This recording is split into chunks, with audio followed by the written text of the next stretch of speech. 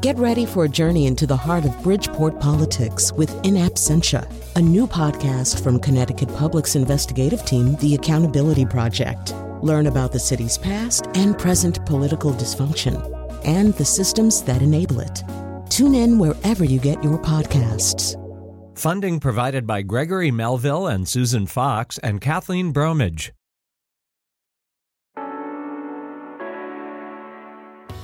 This is Where We Live. I'm Lucy Nalpathanchel. This time of year, doctors encourage people to get the flu shot. Yet the CDC says flu vaccination rates hover around just 47% in the U.S. Is that rate due to concerns over the efficacy of the vaccine or distrust of vaccinations altogether? Today, Where We Live, we're discussing those questions by looking back to the turn of the 20th century when polio affected tens of thousands of Americans. Just ahead, we'll learn how one vaccine led to the decline of the disease. And later, we'll talk with a woman who relies on herd immunity to stay healthy. Granby resident Kim Brown has a medical condition that doesn't allow immunizations to protect her from certain diseases. What's her message to the general public? We'll find out coming up. First, my next guest was awarded the 2006 Pulitzer Prize in History for his book that described polio and how it evoked terror in the United States. In the book, Polio, An American Story, Dr. David Oshinsky explains how the development of the polio vaccine helped nearly eradicate the disease. David Oshinsky is also director of medical humanities at NYU Langone Health and a professor of history at NYU. David, welcome to the show. Thank you. Pleasure to be here. For those of us who didn't live through the polio epidemic, tell us about the disease. Can you briefly describe what it did to people? Well, I am old enough to have lived in the years before there was a polio vaccine. So every summer, polio would come like the plague. The New York City newspapers where I lived would literally have box scores of the number of kids entering polio wards. And it would come around June, it would get higher in July, it would spike in August, and then start to go down after Labor Day. And during that time, tens of thousands of children would be paralyzed by this disease. I remember coming back to school every September, and you'd see kids in leg braces, children in wheelchairs, the occasional empty desk where the child had not made it through the summer but had died. The belief was that polio was transmitted through the water, so they would close all the swimming pools, the beaches around New York City. This was from the end of World War II until the 1950s when the vaccine came in. And we couldn't go out in crowds. We couldn't go to movie theaters. The belief was you basically stayed by yourself. Everything a kid wanted to do in that era, a kid could not do because of the fear of polio. I remember my mother used to give me a polio test on her own every week. You know, could I touch my toes? Could I put my chin to my chest? And if you had the slightest stomach ache or stiffness in your body, there was a real panic that you may be coming down with polio. And at that time, there was no cure. There was no prevention. Every child was at risk. It didn't matter if you were a hands-on parent, a hands-off parent. Your child was vulnerable. So it was an extremely frightening experience, and it just came like clockwork every summer. David, you mentioned that the belief was it came through the water. So was this a virus that was transmitted through fecal material? Can you tell us more about that?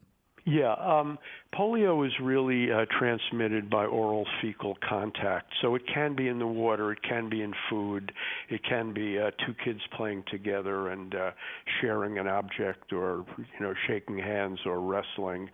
It's a viral disease. It basically goes through the mouth into the gut, and in almost 99% of the cases, you will, as a child or whoever has it, you will just excrete the virus out and you'll be fine. But in a small number of children, the virus travels through the bloodstream into the central nervous system, and that's where the problem is caused. What the virus does is to destroy nerve cells in the spinal cord, which cause muscle wasting and paralysis. How far back can we trace polio, and why did we see it reach epidemic proportions at the turn of the 20th century? That is really one of the most interesting questions. Polio has been around for thousands of years, but always in endemic form. In other words, just scattered cases. Something happened in the West, in Western Europe, in the United States, in Canada, early in the 20th century. And what you begin to see for the first time is polio in epidemic form. In other words, 100 kids are getting it, then 1,000, then 10,000. And the belief is that polio is actually a disease of cleanliness, that the more antiseptic our society became, the less likely kids, particularly infants who had maternal antibodies, were to be exposed to the disease at an early age. And therefore, what you begin to see is not only the number of cases rising, but the age of the person who is coming down with polio. You know, it used to be called infantile paralysis. It was it was 2-year-olds, 3-year-olds, 5-year-olds. Suddenly, it's teenagers, adults.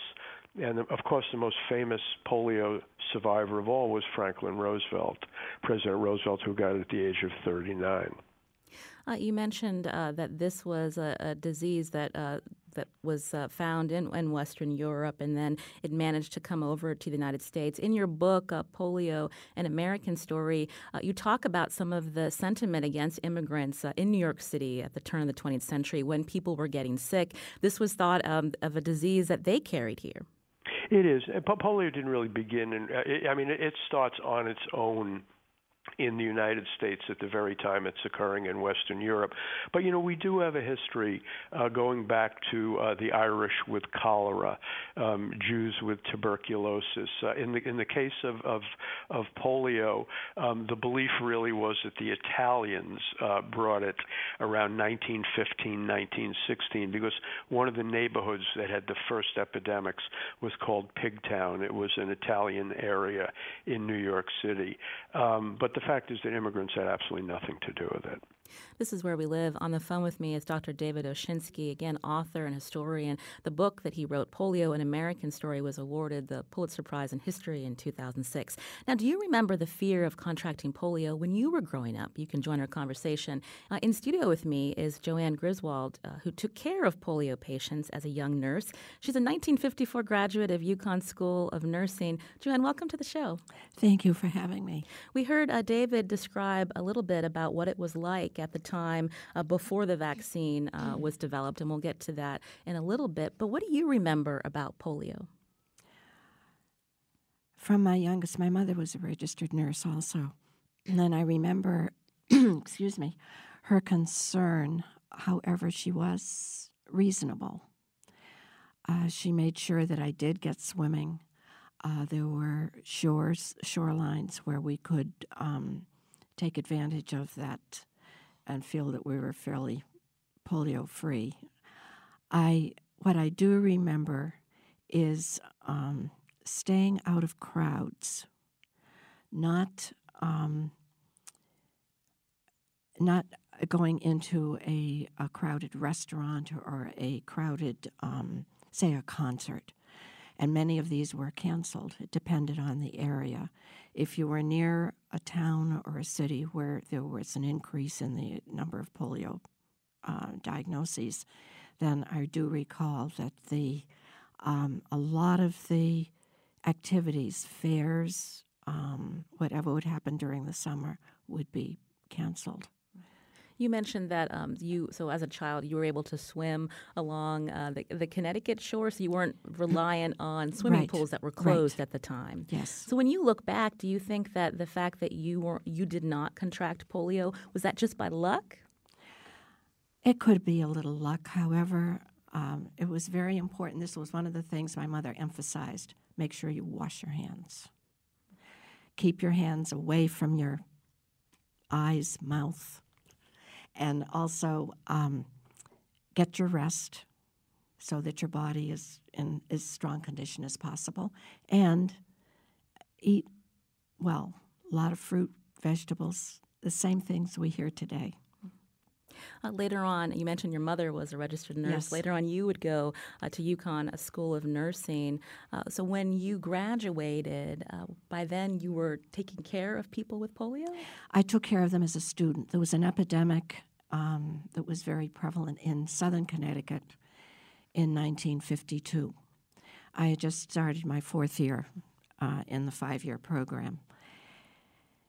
There were a number of adults and children. I happened to be going through my 4th month of pediatrics. So that was communicable diseases. We had a number of children with polio, but the one I remember particularly was a 4-year-old. I was told by the intern we were getting a transfer from a nearby hospital and that she would need a respirator. Well, that right there raises a concern. A 4-year-old child going into a respirator. She was, I would say, probably 4.5. She was brought up the stairs. The intern carried her up the stairs, talking to her very softly. And by that time, I had the respirator all ready to go, thanks to the engineering department. He explained that this was like a tent, only her head would be outside. Is this like the iron lung, the pictures of the iron lung? That's the iron lung, yes. And we tried to talk to her as explaining what was happening in as age-appropriate manner as possible. She was very cooperative, and at that time, of course, was this due to her fear? Was she curious? I think she was just fearful. Her mother was expecting another baby. They had brought her in by ambulance. Her mother couldn't come in because she did have polio. And it was interesting, the emotional state. With a child, it is very important to maintain contact, physical contact. She welcomed us holding her hands, talking to her, reading to her. Joanne, could you describe the iron lung for us? Because many of us are familiar Yes. with that picture, but not everybody that got polio needed that particular treatment. So what was going on where the polio impacted their breathing, and what did the iron lung do? Okay. There were 3 different types of polio, and one was called the bulbar, or the bulbar spinal. When a person was affected with the bulbar polio, it could affect the senses such as taste, sight, vision. I mentioned that. In her case, it was affecting her respiratory system. And that was the most that was really feared, because if you can't breathe, your life essentially ends. The iron lung was a tube, a large tube that would hold a human being. It did have a cot-type mattress that we made up. It operated, the principle of it was to, it's a little different now, but at that time it operated on the principle of negative air pressure. When you removed the air from the tube, it caused an expansion of the chest cavity, which then would cause the lung to expand. And then there was air that was injected, essentially, the best way I can explain it, into the lungs of the person. David Oshinsky is with us by phone. David, for the children and others that had to rely on the iron lung, was this something that was a lifelong treatment for them, or were they able to get better? That's a good question, and it was really just described beautifully. One of the other problems that you were on your back with your head exposed, so you basically saw the world through mirrors. So you actually saw the world backwards. It was a very frightening and disorienting experience. Most people would be in the iron lung for a couple of weeks or even a couple of days, and then once their breathing stabilized, they could leave. There were people, I have a couple in my book. One man was in an iron lung for 25 years. One woman died relatively recently. She'd been in the iron lung for about 50 years during a power failure. So in other words, the iron lung really became your life-saving prison.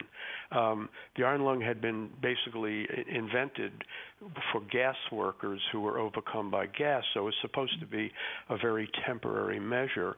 But as was just beautifully well described, if you had bulbar polio, it might be something that would be not, after 2 or 3 weeks, you were not any better, and you would have to stay in the iron lung either until you died, and this could be a process that took years. Most kids were in and out, I would say, within a matter of months, but there was a significant minority for whom the iron lung became a lifetime experience.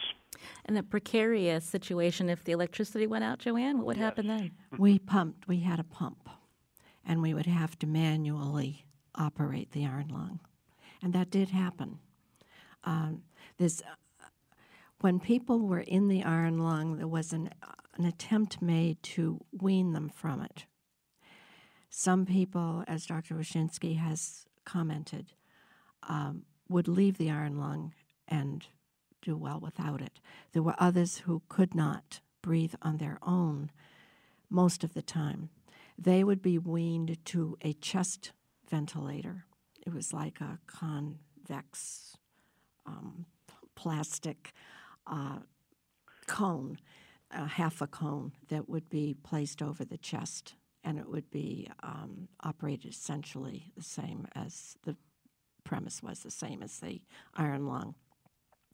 They did well with that. I had one patient who finally went home. Her husband had architecturally changed the house so that it would be appropriate for her with her children, the 3 kids.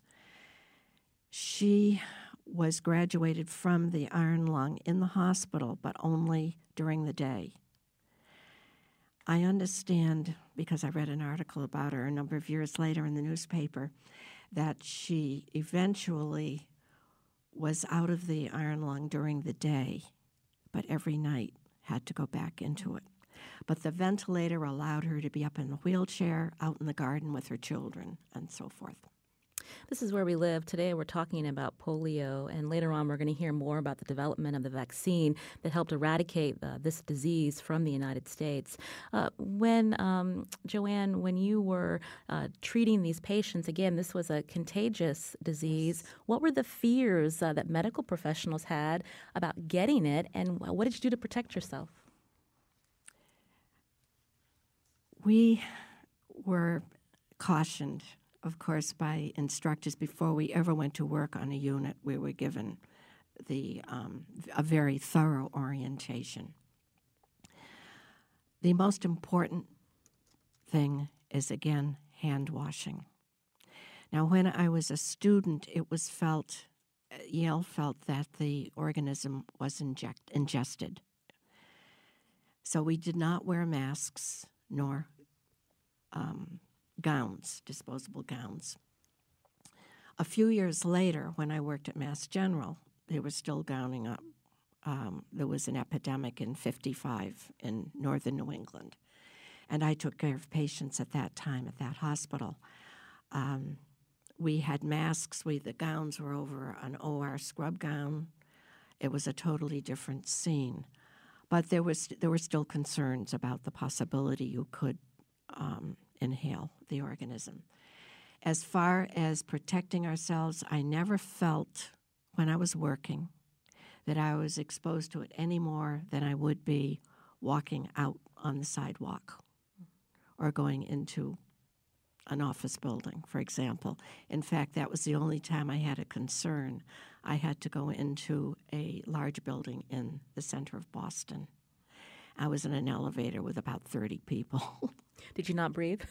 I felt like, I asked myself, should I hold my breath? But I just felt you do what you can. You wash your hands.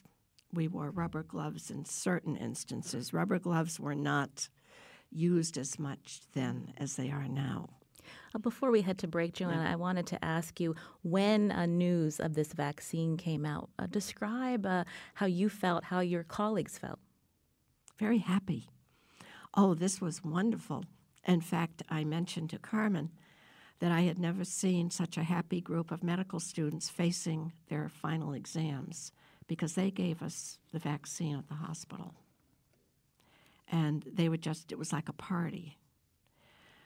We were thrilled, of course, for children.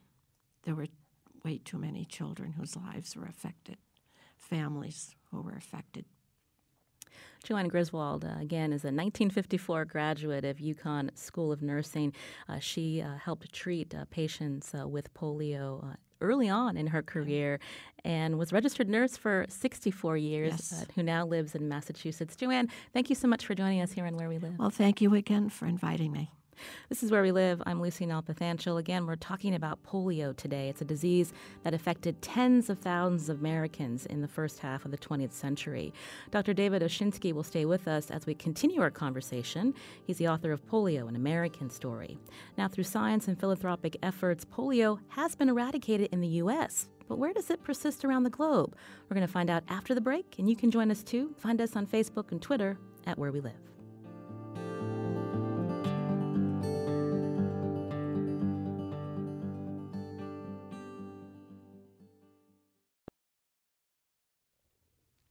This is Where We Live. I'm Lucy Nalpathanchil. Today we've been talking about polio. The epidemic peaked in 1952 in the U.S. when there were nearly 60,000 cases. 3,000 people died. But the development of a vaccine helped eradicate polio from the U.S. Dr. Jonas Salk from the University of Pittsburgh developed the polio vaccine more than 60 years ago.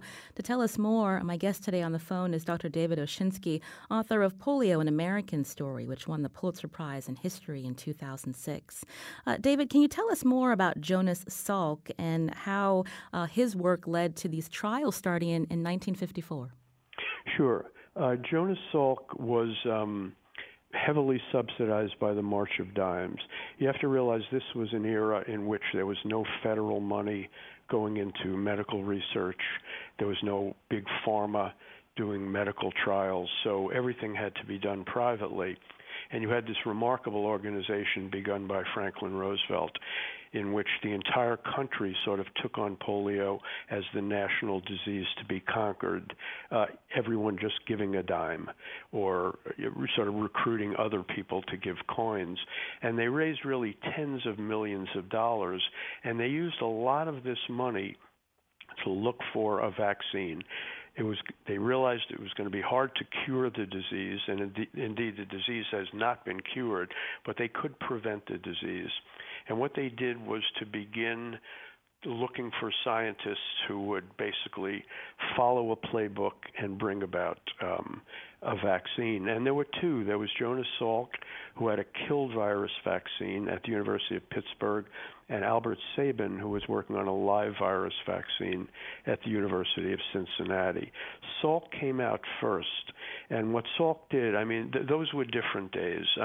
He tested on probably 100,000 monkeys. 100,000 monkeys and chimpanzees were sacrificed. Then he went to testing of children, and much of the testing was done in orphanages, or what they called in those days homes for the feeble-minded. You basically just went in, you got the consent of the administrator who ran it, and you tested. And finally, they realized that they had to test on hundreds of thousands and maybe millions of children. And in what was the largest public health experiment in American history, almost 2 million children were lined up. Some were observed controls, but most were given 3 doses of live of the killed virus polio vaccine, and about half were given a look-alike placebo. And what they would do then was to just check and see, and this was an era before computers, if there was any difference between those who were given the real vaccine and those who were given the placebo. It took a full year to sort of figure this out. And then in one of the most remarkable press conferences in American history, word came down the polio vaccine was safe, it was potent, and it was effective. And they literally declared a national holiday when that word came down. I can remember it very well as a school child. Excuse me. And President Eisenhower invited Jonas Salk to the Rose Garden, where for the first time in anyone's memory, President Eisenhower broke down in tears as he thanked Jonas Salk for saving the children of America and the world. And David, I think we have a clip of President Eisenhower actually speaking to, again, this University of Pittsburgh researcher Jonas Salk at that ceremony you mentioned. Here it is. I should like to say to you that when I think of the countless thousands of American parents and grandparents who are hereafter to be spared the agonizing fears of the annual epidemic of poliomyelitis, when I think of all the agony that these people will be spared as they see loved ones suffering in bed, I must say to you, I have no words in which adequately to express the thanks of myself, all the people I know, and all 164 million Americans, to say nothing of all the other people in the world that will profit from your discovery. Earlier, David, you mentioned that Franklin Roosevelt was probably one of the most famous cases of polio, and it was, his awareness and efforts, along with an individual that you talk about in your book, that helped raise money for these vaccine research. If he hadn't had polio, do you think the country would have gotten to that step so quickly? I love that kind of question. It's a counterfactual question, so you can basically give any answer you'd like. It's a terrific question. I think the answer is we probably would have gotten there because so many vaccines came after measles, chickenpox, MMR, and the like. But it certainly spurred the process along.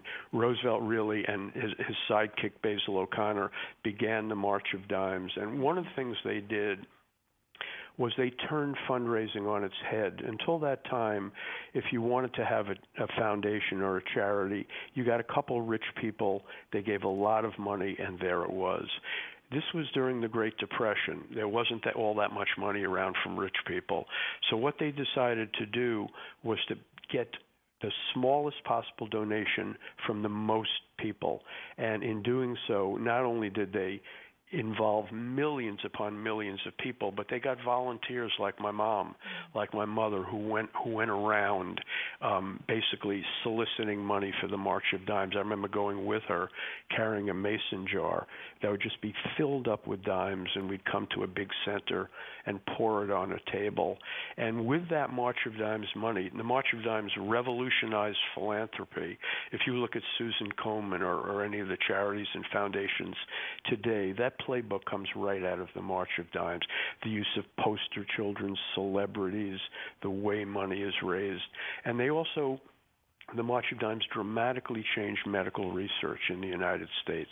In other words, how you bring together the smartest minds, give them money, and let them basically work for a common goal. This is Where We Live. Today we're learning more about polio. Again, it affected tens of thousands of Americans. Children were paralyzed. There were deaths. And on the phone with us is my guest, Dr. David Oshinsky, author of Polio, An American Story. Armanda is calling from Waterbury. Armanda, go ahead. Hi. In 1955, I contracted polio. I was 7. And I was from New Haven, and luckily New Haven Hospital had the serum that they were experimenting with, and my mother and stepfather had to give permission for them to use it on me because I had this horrible headache, and I couldn't pick my head up off the couch. And in those days, the doctors used to come to your house, and the doctor told them, because in our neighborhood, so many children were contracting polio, and a couple of them had died. And so I remember staying in the hospital and having needles all day long. And I met a man from New York years later that was a supervisor of mine in Charlotte, North Carolina, and he was paralyzed on his right side, and he had had polio the same year. But because he did not live, where Yale New Haven Hospital, and was able to take advantage of the new technologies, he became paralyzed, and I didn't. I stayed in the hospital for a week, and that was all. Thank God the medications worked.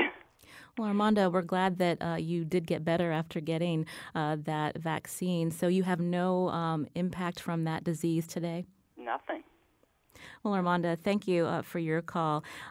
David, we were talking again about the vaccine development with Dr. Joseph Salk and how families, millions of children, either were able to participate in these trials. Why was it so effective? Was it because people saw how deadly this disease could be? I just want to say first that Yale New Haven Hospital did some of the most important research in bringing that vaccine to conclusion. So they should be very proud, and the people of Connecticut as well. For someone like my mother, this was risk versus reward. It was all the parents. In other words, one of the problems with vaccines today is that they do their work so well that there is virtually no evidence of the disease that they are preventing. When I was a kid, polio was everywhere. So for my mother, the issue was, do we give the child an experimental vaccine, or do we take the chance that my child will come down with paralytic polio? And polio, as you know, is a very visual disease. You saw it everywhere. If you go into a coffee shop, you may not know who has a heart condition, but you knew who had polio. You saw the leg braces. You saw the crutches and the like. So for my parents and for the parents of America, this was a no-brainer. There was an epidemic every single year, and here was an experimental vaccine that might end that fear forever. And that is, parents were literally pushing their kids into line to be part of that gigantic study or to get the vaccine as soon as it was proved successful. And we know that polio has been eradicated here in the United States. I wanted to bring into the conversation now Dr. Melissa Held, infectious disease specialist at Connecticut Children's Hospital. She is also associate professor of pediatric infectious disease at UConn School of Medicine. Dr. Held, welcome to the show. Thank you for having me. We heard David talk about how because polio, the effects of it were so apparent to people that they were rushing to get this vaccine. And now we live in a time where we don't see the impact of deadly diseases. How close is it that polio could be eradicated worldwide? Do we know? We're very close, but we've remained very close for many years. So we have not had a case of polio in the United States since 1979. However, we have had sporadic cases of travelers from other countries coming to the U.S. with polio. I believe the last case was in 1993. So it is still out there. I believe in 2017 there were 22 cases that were at least recorded worldwide. There's certainly many countries where they don't have a great way of recording or documenting these types of diseases. So I don't know that that's an accurate number. It's probably higher. But at least in the U.S., we have not seen it. And so it's hard for parents, I think, to see how an impact of a vaccine today has on our children because they don't see the disease anymore. When babies are very young, I think at 2 months, they start getting these vaccinations. So remind us what type of vaccination these infants are receiving and how often do they get it? Sure. So there are a lot of vaccines we have today. The typical vaccine schedule starts at around 2 months of age, and there are several vaccines that they can get. Most of the vaccines we give under a year of age are called inactivated or killed vaccines. So the piece of bacteria or virus is actually killed or completely inactivated. So it has no chance of reverting to what we call a wild type and causing actual disease. So 2 months, 4 months, 6 months, and then in the 9 to 12-month range, there are several vaccines that are given. We have we call DTaP, which is diphtheria, tetanus, and pertussis. We have a rotavirus vaccine now, which helps prevent gastroenteritis. in children, the polio vaccine, and we also have something called Prevnar. It's Prevnar 13, which is against pneumococcal diseases. David, I wanted to go back to you. We heard Dr. Held mention that there haven't been any recent cases of this particular polio for some time, but where does it still persist in the world? As best we know, there are just a couple of countries where wild polio virus is still circulating, Pakistan, Afghanistan, and Nigeria. They're often in the tribal areas. They're often in areas where, in particular in Pakistan, Afghanistan, the Taliban is very, very powerful. The Taliban opposes vaccination in most cases, seeing it sort of as a Western plot. And as you and your audience may know, dozens and dozens of female vaccinators in Pakistan have been killed by the Taliban. So it's very dangerous to go out there. The number is probably 22 is used as the number of cases of polio today in those three countries. The number certainly is higher. The problem is getting it down to zero, and that is going to be a very, very tough sell. We've gotten the numbers down from hundreds of thousands in the 80s down to under 100 today. The reason you want to get the number down to zero is you want to stop the transmission of wild polio virus.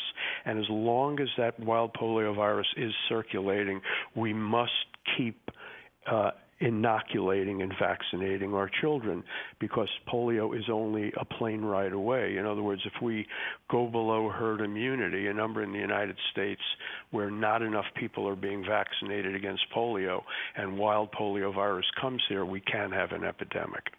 Dr. Held, quickly describe herd immunity. Sure. So that's a great segue. So herd immunity is something that is talked about a lot when we talk about vaccines.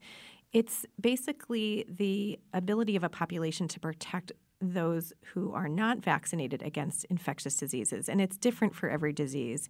So typically you need somewhere in the 80s to 90% of a population to be vaccinated against a disease in order to protect others who are not. And really what herd immunity is meant for is to protect those who can't be vaccinated. So they're either too young, so our newborns, and those with medical conditions. So they're getting chemotherapy for cancer or they have an immune problem.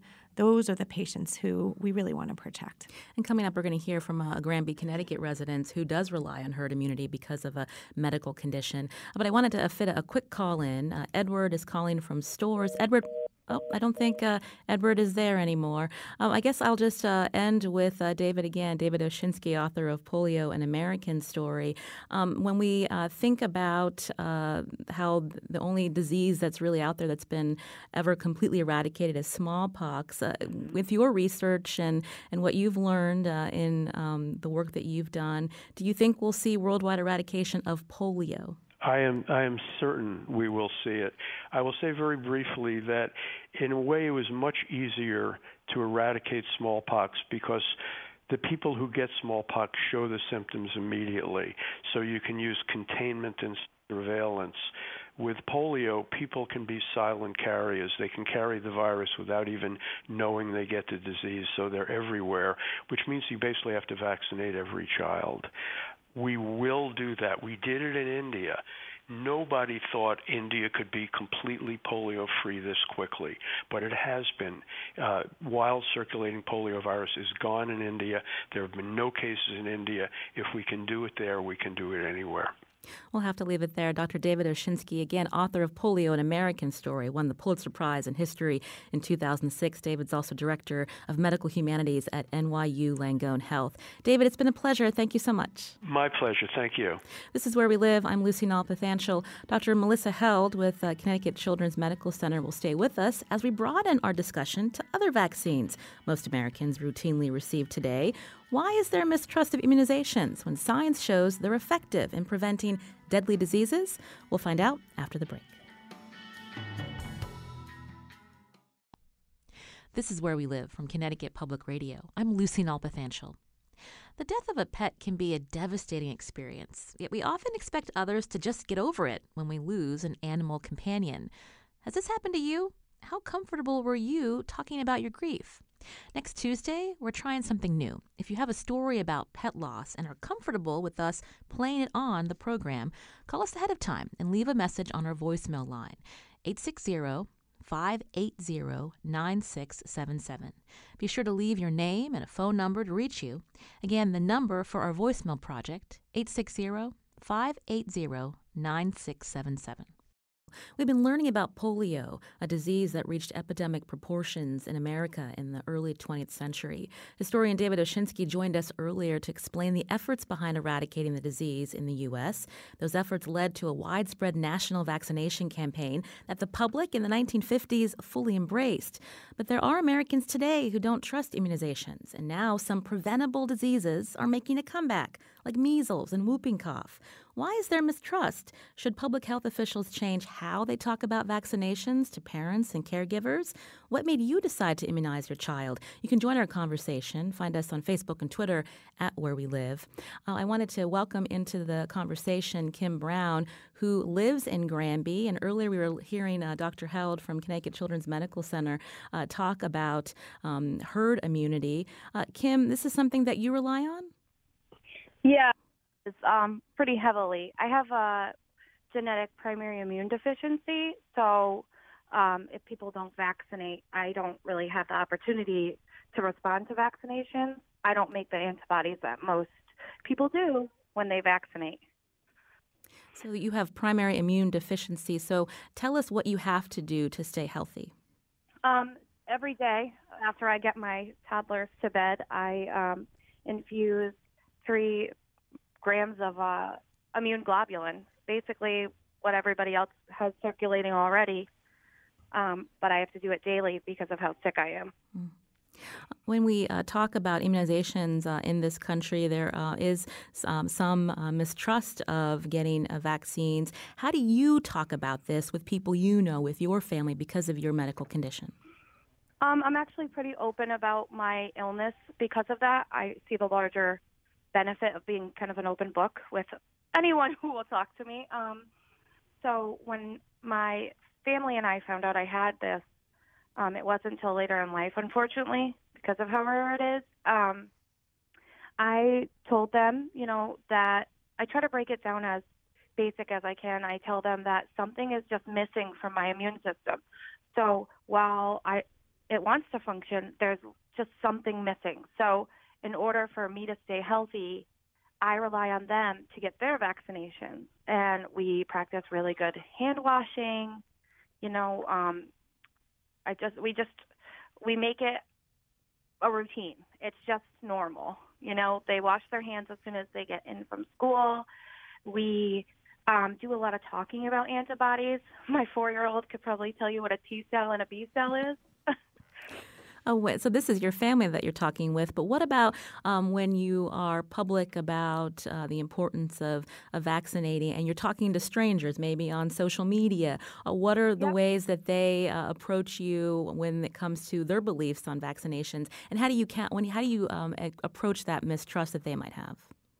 For the past 2 years, my health got really out of control. I just haven't really seen a healthy point at this stage of my life, but so for me, it's like kind of life or death when people have this conversation with me. Recently, I had an interaction with a girl. She told me that if I just detoxed my body of vaccinations, I would feel so much better. And it really bothered me. So I tried to explain it. First, I talk about my illness because it's really rare. And then I go into talking about the importance of vaccinations. And a lot of people have brought it to my attention that it's poisonous. There's all these toxins and why would you put that in your child's body? But I see it as this is a preventative thing. There was a sign at a doctor's one day that said, if you could give your child a vaccination for cancer, would you? And I thought, heck yeah. Why would you want your child to suffer if you can stop that from happening? And it isn't just about me. It's more so the newborn babies. When they leave the hospital, they rely on us as adults to make the choice to vaccinate our kids. It's about elderly people on chemo, like Grandma and Poppy. You want to vaccinate so that you can have these long years with them. So I just try to, show them the larger picture.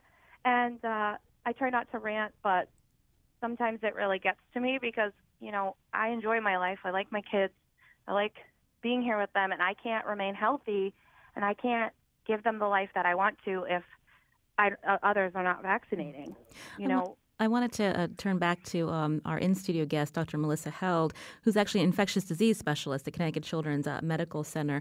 When Kim was talking, you were nodding your head. I'm curious. I had posed the question at the start of the segment about how should medical professionals be talking about vaccinations with parents, because there is some skepticism, and I'm curious what you're hearing as a doctor and how you approach it. It's a very difficult conversation. Many families come in, and these are educated families. These are often very highly educated families who've done a lot of research on their own on the internet, and have come to certain conclusions about vaccines. This is not a 5-minute conversation, and really the primary care pediatricians and family doctors who are in our community are really our frontline providers in having these conversations. When I'm in the hospital, which is primarily where I am based, and we have families who are not vaccinated, a lot of times they'll say, can you come talk to this family? And usually I really just listen. I start just by listening to what their concerns are. Sometimes they're easy misconceptions that I can discuss with them. Many times it's that they're looking at fairly unreliable sources on the internet. And so I tried to provide them with some information with that. But again, this is a conversation that has to happen over time, usually with their primary provider, and it is very difficult. I think many people say, "Why would you put something foreign in your child like that?" And what I usually will say to that is the kinds of things we are exposed to on a daily basis are so far more than the tiny, tiny bits that are in these vaccines. And again, we know that these work. There are years and years of scientific studies to back up that these vaccines work. They work very effectively, but really having these conversations over time and really trying to get at what their fears are, and having an ongoing conversation. We touched on this earlier, but are vaccines in a way a victim of their own success because science has brought us to this point that people are not getting these deadly diseases, but they may be skeptical that they need to get this shot because they don't see it in front of them. When we talk about herd immunity, is that a conversation that doctors need to be explaining more to people in their office? I think so, and I think Dr. Rachinsky had a great point that it's not in front of us anymore. Polio was a very visual disease. Measles is a very visual disease, and we are seeing more outbreaks of measles within pockets of populations in this country, typically in populations that are highly unvaccinated. So I think talking about herd immunity is very, very important, and having your guest now from Granby, I think that's a great way to have people understand how it affects people in our communities, our neighbors, our children's friends, because we don't see a lot of these diseases anymore, but they are out there. And again, as Dr. Rachinsky said, it's just a plane ride away. These things can happen very, very quickly, and all it takes is someone coming from another country who is already infected. There's lots of diseases out there and illnesses. The flu shot, I mentioned at the top of the show, only 47% vaccination rate for the flu. That must be concerning to you. It is. It is. I have a lot of conversations with friends on social media who don't want to vaccinate because they don't think it works, that it's not effective. Someone said, well, I got the flu anyway last year and I got the flu shot. So, every year we get a flu shot because the virus changes every year. And the organizations that create the flu vaccine on a yearly basis have to basically anticipate and really look at the virus that's circulating around the globe to anticipate what might be circulating that next season. And so it's a challenge. And I know last year's vaccine was not particularly effective for adults, but actually at the end of the season we were able to look back and say it was pretty good for kids. So the message is get the flu shot, and if you were to get the flu, it's going to be less likely that it will be something that ends up in the hospital. Absolutely. And, even if you get the flu after getting the flu vaccine, you don't get the flu from the flu vaccine, but if you contract influenza, the hope is that if you've been vaccinated, you will prevent moderate to severe disease. I want to thank Dr. Melissa Held, again, infectious disease specialist at CCMC. Thank you so much for your time. Thank you so much for having me. Also, Kim Brown, who lives in Granby. Thank you for joining us today, Kim. Absolutely. Thanks for giving me the platform. This is Where We Live. I'm Lucy Nalpathanchel. Today's show produced by Carmen Baskoff. Learn more about the show, WNPR.org/wherewelive.